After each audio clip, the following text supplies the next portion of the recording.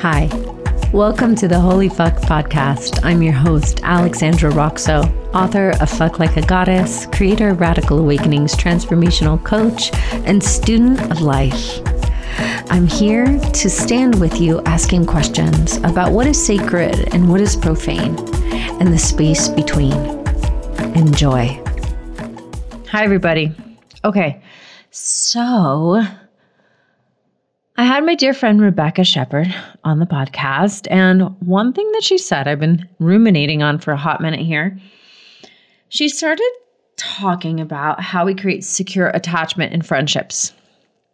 Now, perhaps you've heard of attachment styles. I'm not going to go into all of that. I feel like pop psychology and meme psychology and internet psychology has probably taught a lot of people about attachment styles. Potentially at varying levels of depth. I would recommend, if you want to go deeper, I would recommend the work of Stan Tatkin. I'm not going to go into explaining all of that work today, but I do want to talk about what does it mean to create secure attachments in friendship, and why we get into the same type of attachment patterns that we get into with partners, with friends. And anyway, the book that Stan Tatkin wrote is called Your Brain on Love, which I really appreciate. It's called The Neurobiology of Healthy Relationships. And so there's a little bit less, this podcast today is a little bit less focused on the spiritual side, but a little bit more focused on the psychological side, which I am a student of both. And I've studied in the spirituality space way longer, and I've studied in the psychology space only in the last few years with a certain level of depth, though I have been attending my own therapy off and on since I was 21. So let's talk about secure attachment in friendship. Okay, what does it mean to create secure friendships? And why would that even be something that we would contemplate and consider? And something that Rebecca said that really kind of asked me a lot of deep questions. She said, if you aren't rupturing and repairing within friendships, you aren't creating trust, security, or real intimacy. Now, she is a licensed psychotherapist. She studied at the California Institute of Integral Studies. She's done all kinds of different trainings around attachment theory, psychedelics, trauma healing, all kinds of things. So I started thinking about how different friendships mimic different attachment patterns that maybe I've had with a parent or both parents or other partners in the past, and how I likely mimic the attachment bond that some of my friends have had with their family members, parents, or former partners. And I think if we look at this more from a spiritual standpoint, we have these sacred wounds, or like soul lessons or soul curriculums, right? Some people don't like the word wound.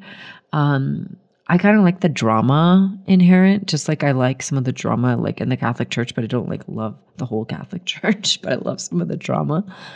The word wound has a little bit of inherent drama, so if you don't like it, that's cool. You could say some of your soul curriculum or soul lessons. So some of your soul lessons may be around healing deep attachment patterns or wounds, abandonment wounds, neglect, avoidance, dissociation. They may relate into your karma. So there is a place here, which I believe is an intersection point between the spiritual and the psychological. Because the spiritual is happening like as a current underneath, and the psychological then becomes something that manifests in the mind and then manifests in patterns of behavior and patterns of relating. And so I was thinking about, I was on the plane and I was going to New York for a night with my partner for a date, which is so luxe, loved it. And I was going through my phone and I was like, God, there's some friends that I haven't texted back who like texted me a month ago. And I want to talk about why. And then there's some friends that haven't texted me back. And there's different reasons for this. There's the attachment pattern reason, the attachment style reason. And then there is the reason also which I need to know the name of this theorist, which I'll find it eventually, or you find it and text it to me, DM it. Don't text it to me. I might not text you back. DM it to me. I still might not DM you back. But there is a theorist who wrote about relationships and connection who said basically we have one primary person, like an primary attachment bond. And then outside of that, we have 5 in like a circle outside of that. And then the circle outside of that is 15. The circle outside of that, now I think it goes from 15 to 50, but I didn't look it up before I came on here to riff. So, and then outside of that, I think is like 150. Anyway, you get the point, and don't take the numbers at face value. So there is like a competing factor also to why and how we show up to friendships, because if essentially we're only wired to have a certain amount of deep connections, at a certain point, I think we just kind of fuzz out. Like we sort of max out. We can't write another text back. It doesn't work anymore unless you like take drugs or something, which I've never taken Adderall or something, but I can imagine somebody just like sitting on their phone, freaking high out of their mind, texting everyone back and forth. The problem is when I text people back, especially those who I haven't texted back in weeks, then they text me right back. And I'm like, wait a minute here. I just took 2 weeks to text you back. And now you just texted me back immediately. Now I have to text you back again. And it's just like a never ending cycle. So there are different factors here, right? We have these different kind of attachment styles. And then there are these factors about what we can and can't do and what we have and don't have capacity for in our lives. And I think this is a larger question that we're dealing with nowadays. Like, I don't have the mental and the psychological capacity to interface with 20 friends in my text and, 15 people in my emails and 10 clients and then all the women in my groups. Like I can't do it. And so I hire support. I have amazing support that helps me organize my work life. But I was telling my partner on the plane, I was like, I wish there was a way to just like prioritize my top 15 people in my phone and to also be honest with the other people and say, I think you're awesome. I just want to let you know my top 15 are full. And Ruby Warrington, I want to credit Ruby Warrington for, she and I have talked about this extensively. But to go, okay, I have my 15 top slots filled. It's nothing personal. I just don't have the capacity.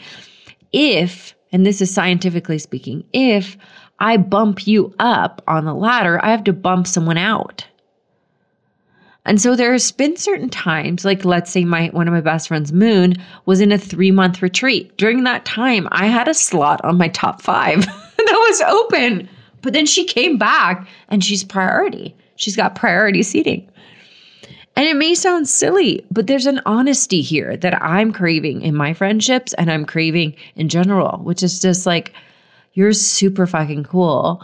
And also like my top space of deep friendship are full. I have space right now for, like let's say a yoga or a workout fitness buddy, but I don't have space for that much more at this moment. It may change. And so allowing there to be different tiers of intimacy. Not everybody has to be the same depth. Not everybody has to be able to connect with you in the same way. But are we having these conversations honestly? Like, are we actually saying to people, hey, I'd like to get to know you. Maybe you get to know each other, you like each other, and then saying, here's what I have space for. I had a friend when I moved here to Boulder, a woman I met who's really fucking fabulous. And she said to me, I am pretty booked on friendship. I have a lot of deep female friendships. I'm actually a part of a community of women. We travel together. We do all this stuff together. However, something about you feels extraordinary and I'd like to get to know you. And I don't say this to many people. And, obviously that felt really flattering in a way to receive that kind of witnessing from a woman who seems so fabulous. And I appreciated her honesty and transparency She wasn't fucking around. She was just like, this is what's up.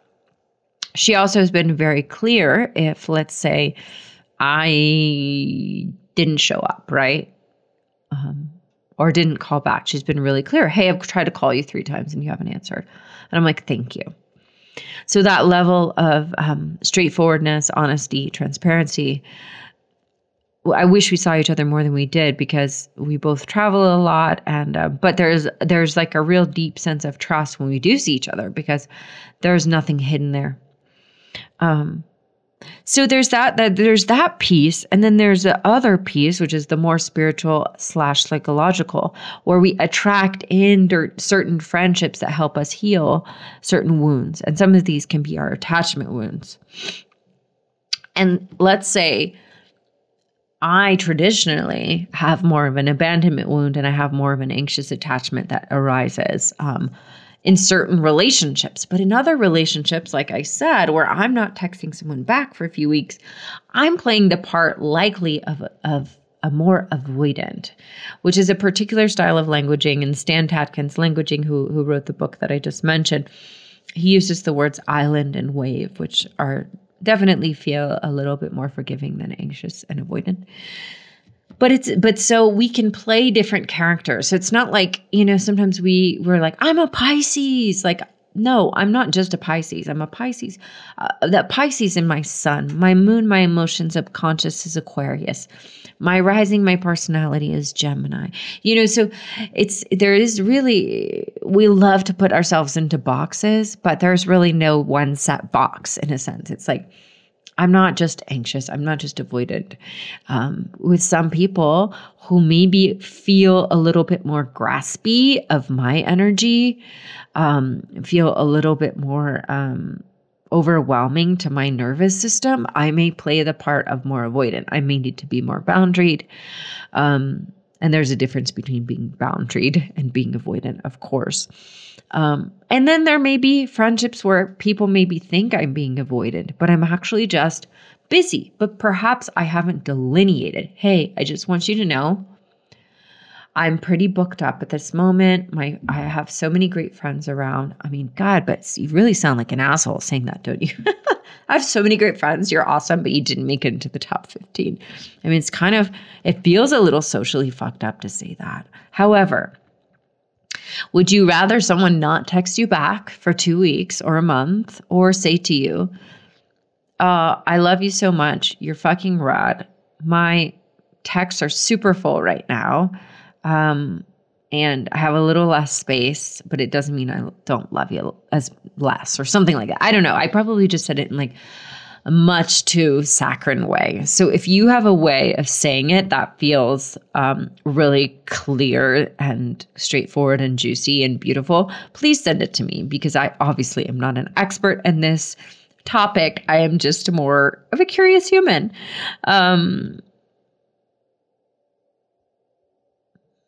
And so what's interesting is also in any of these friendships, everyone has needs. So you're tracking the needs probably of your family. You're tracking the needs of your partner if you have one, your primary partner. You're tracking the needs of your best friends, possibly roommates, possibly pets.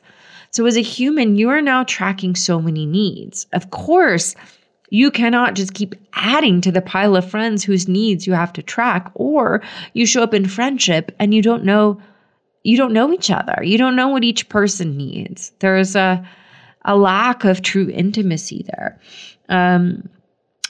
Or you try to meet everybody's needs all the time. This is one of my shadows. I'm like trying to this friend needs me. This friend needs me. So I'm sending them all voice notes. I'm taking care of everybody. And then I get fucking resentful and spread thin. And I'm kind of like, fuck you. I've given you all I got, sister. Now I'm not going to talk to you for a while. That's total shadow. I take full responsibility for that, for not having a clearer boundary at the get-go of a friendship or a partnership or a relationship, and then kind of pulling back or hiding away. It's like a pattern I've really been working on. It's a great practice to say early on, hey, I'm like, So appreciative of your communication, but I honestly don't have the bandwidth right now. Again, how do you say that in a loving, kind way that doesn't close someone's heart off, that doesn't shut them down and give them a rejection wound? But I suppose it's an interesting question to ask yourself. Where do you fall on that spectrum?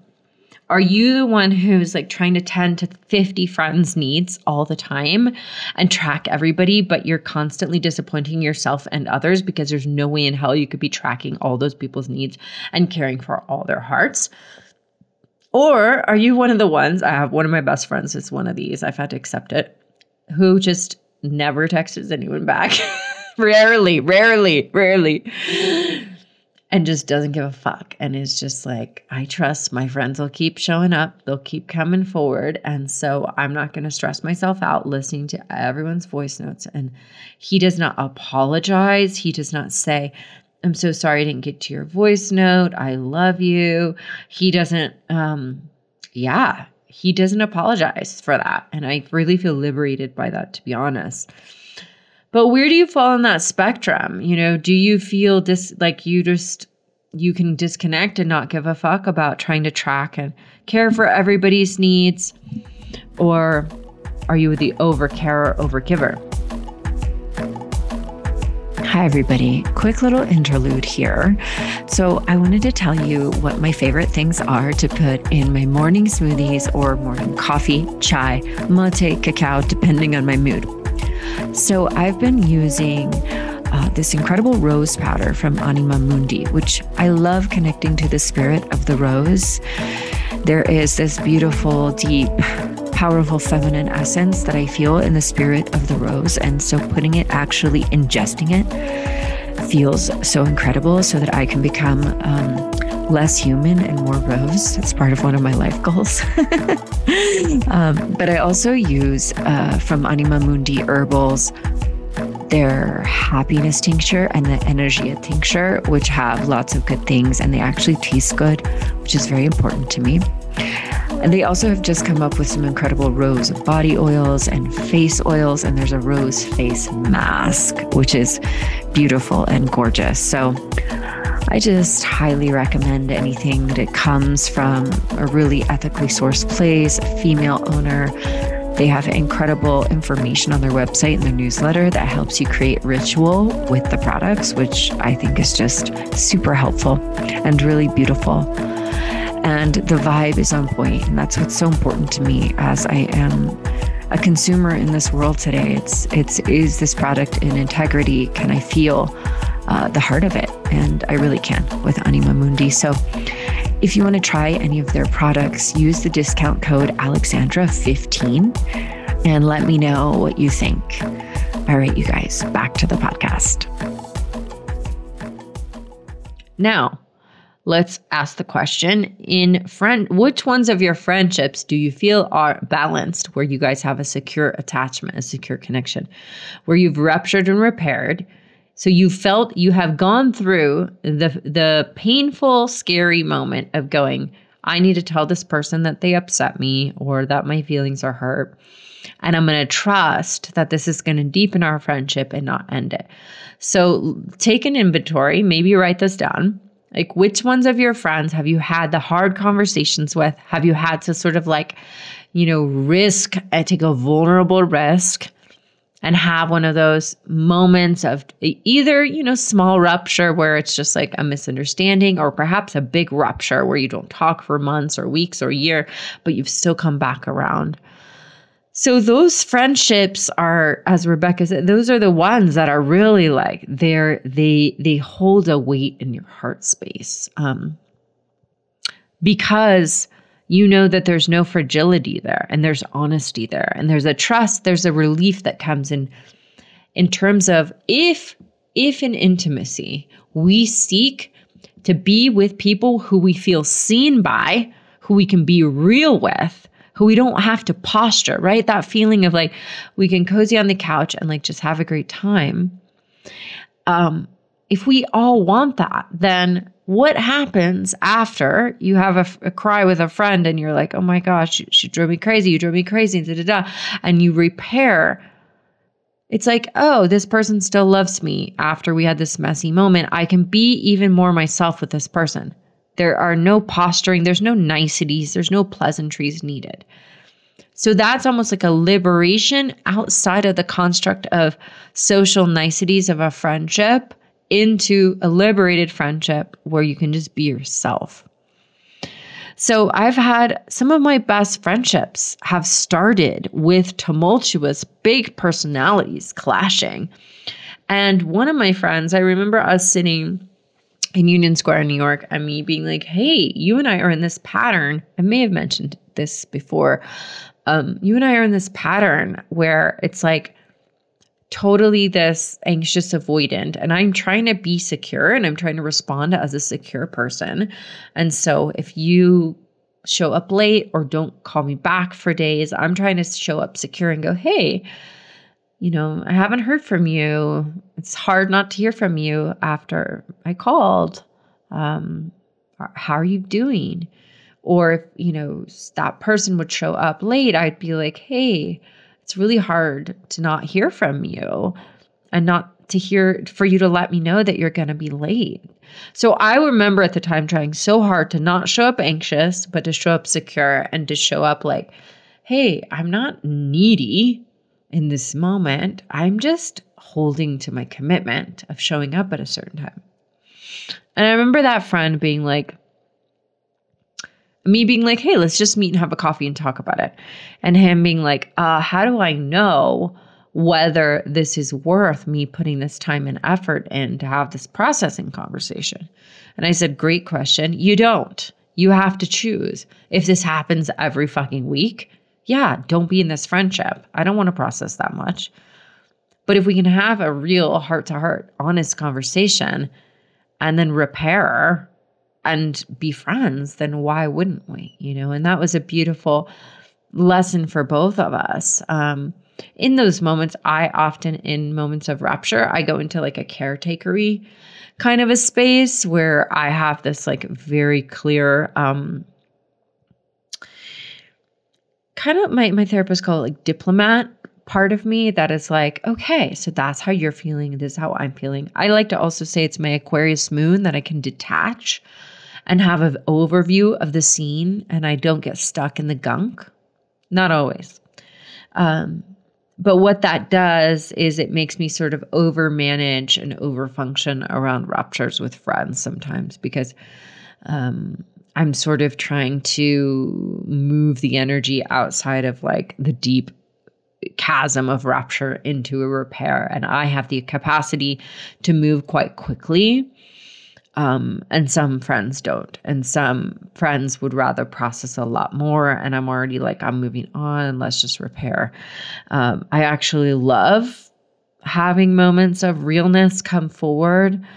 Though they can feel so intense. To me, I just always know there's something really magical on the other side. Maybe it's my Mars and Scorpio that there's like always a desire to sort of transform, to move and forward in the space of transformation.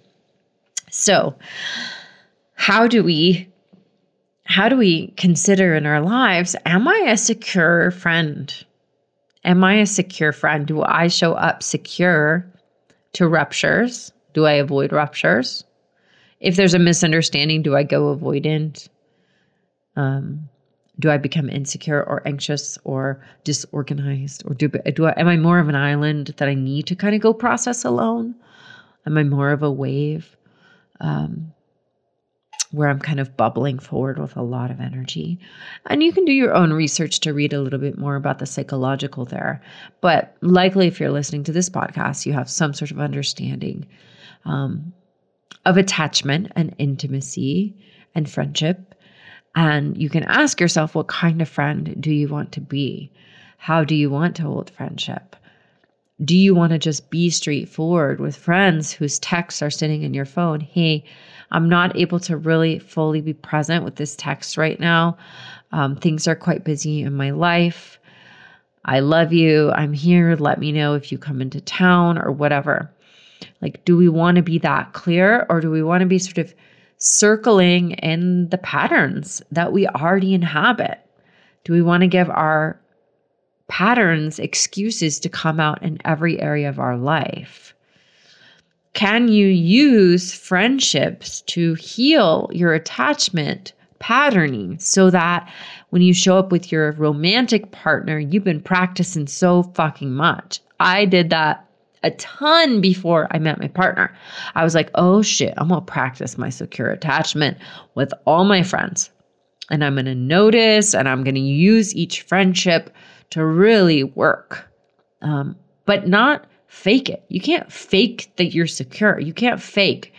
If you're freaking out and you're triggered and you're either wanting to avoid or you're like, what did I do? Is everything okay? Can we talk? If you're more in that anxious pattern, you can't fake this, oh, I'm fine, I'm just secure. Like that does not work either. So there, and you have to trust that whatever's coming forward, even if it's a little bit of a vulnerable anxiety, that it's going to lead the friendship somewhere and it's going to open the moment. Not to say act from that place, but don't deny it. Don't put a Band-Aid. Don't put a secure smile over an attached vibe. Your shit gonna stink regardless. So you have to really be honest about that. Wow, okay, my abandonment wound is rising right now because I didn't get invited to this thing, and I'm going to take full responsibility for that. It's not your responsibility, friend, that didn't invite me to the thing, but I just want you to know that I feel left out. It's not your problem. And maybe I take over responsibility. That's one of my other pitfalls. Maybe sometimes it's okay to let somebody just to go, yeah, it really hurt my feelings, and not have to sort of get them off the hook for feeling guilty. Sometimes I do that. I want to make sure no one's feeling guilty, no one's feeling ashamed, I'm not causing harm. But there's a middle ground as well, for sure there. Another one thing I want to say as we close up this podcast here is that once I've ruptured and repaired had a few good biggies with people, those are the people that I call when I need a friend. That's the level of trust, the level of honesty. And some of those people, I'm not going to lie, I've not liked them at times. Some of these friends, some of them are some of my best friends. There have been periods of time I was like, I don't really like you, who you are right now. I didn't say that to their faces, but I stayed with it. And I got through that moment of whatever it was that they were doing that was triggering me so much.